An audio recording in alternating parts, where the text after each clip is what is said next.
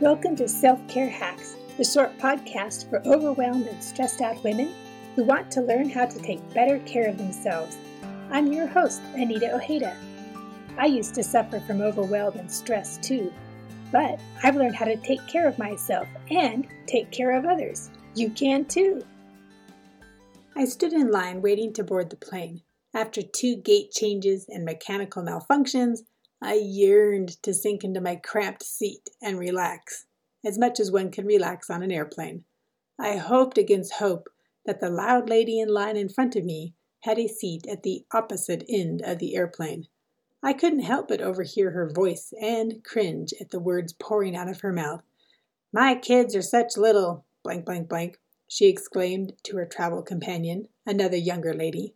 "Mine too," the companion said. "They're so picky in what they eat, I end up cooking 3 different meals every night. One for the girl, one for the boy, and one for my husband and I." "It's just easier not to be home," loud lady exclaimed. "The little brats never pick up after themselves, and they fight all the time." The tirade continued as she enumerated all of her children's faults. It seems as if they got in trouble at home and at school and had jumped on the fast track to delinquency. I heaved a sigh of gratefulness when the gate agent announced the passengers could now board. Finally. As I made my way to my seat, I couldn't help but feel sorry for those women and their hapless children. Because, face it, there's no such thing as a perfect kid. But there is something about the importance of speaking well of our children.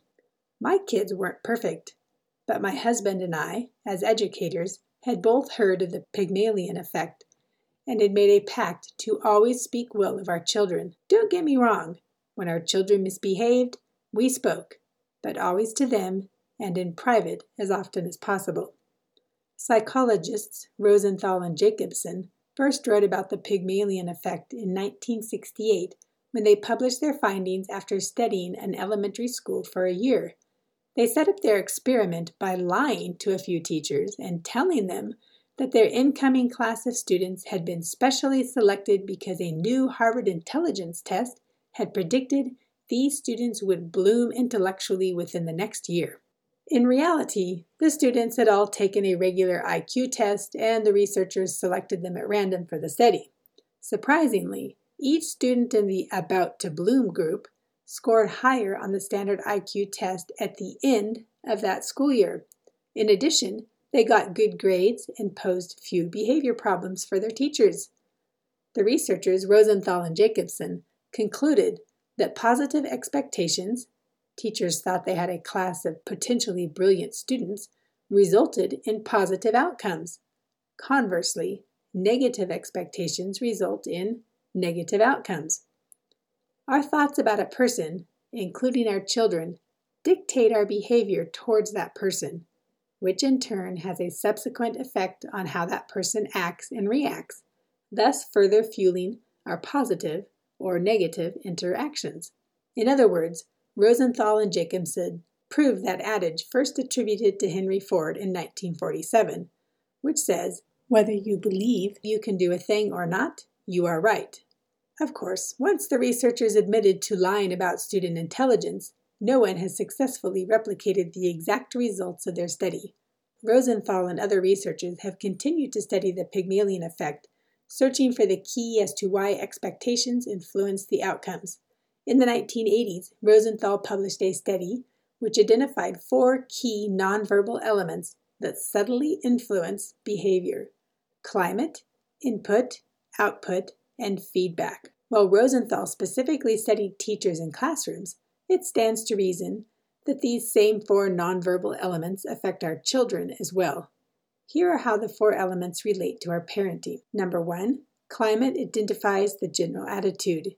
Do we act in a warm and friendly way toward our children, or do we see them as the adversary? The 2 ladies in line at the airport clearly saw their children as the adversary. Number 2, input identifies the amount of time we spend with our child. Do we spend quality time and energy in interacting with our children, Or do we see them as bothersome? Would we rather interact with them or sit them down in front of the television for an hour of watching Paw Patrol? Don't get me wrong. I'm not saying that you have to constantly entertain your children and that they should never watch television. All I'm saying is that we need to have positive input with our children on a daily basis. Number 3, output identifies the expectations we have for our children.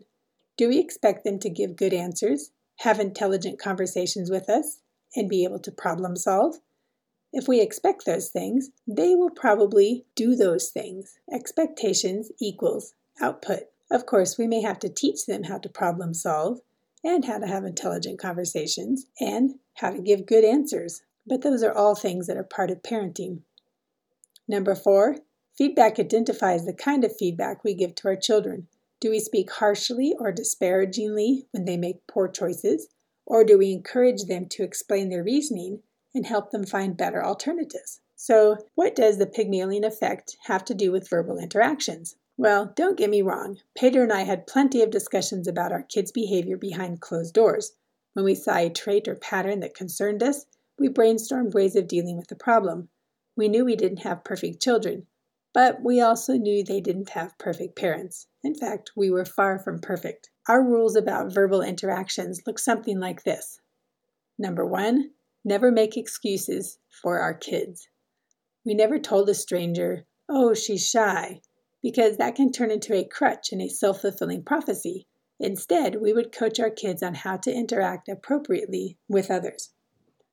The second thing we did is we tried to praise the product and encourage the child. We garnered this one from a talk by Barbara Coloroso, who has some excellent books on teaching and parenting. This looks like honest praise.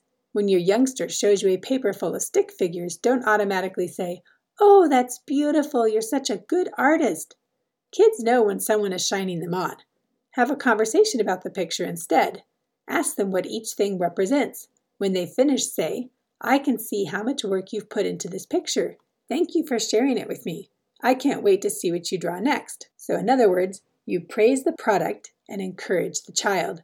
Don't praise the child. When our girls were young, we encouraged their efforts by buying their books and pieces of artwork. Fortunately, they never charged much. 3, expect your children to be each other's best friend. Before our girls started school, I found a beautiful book by Dr. John Trent called Spider Sisters.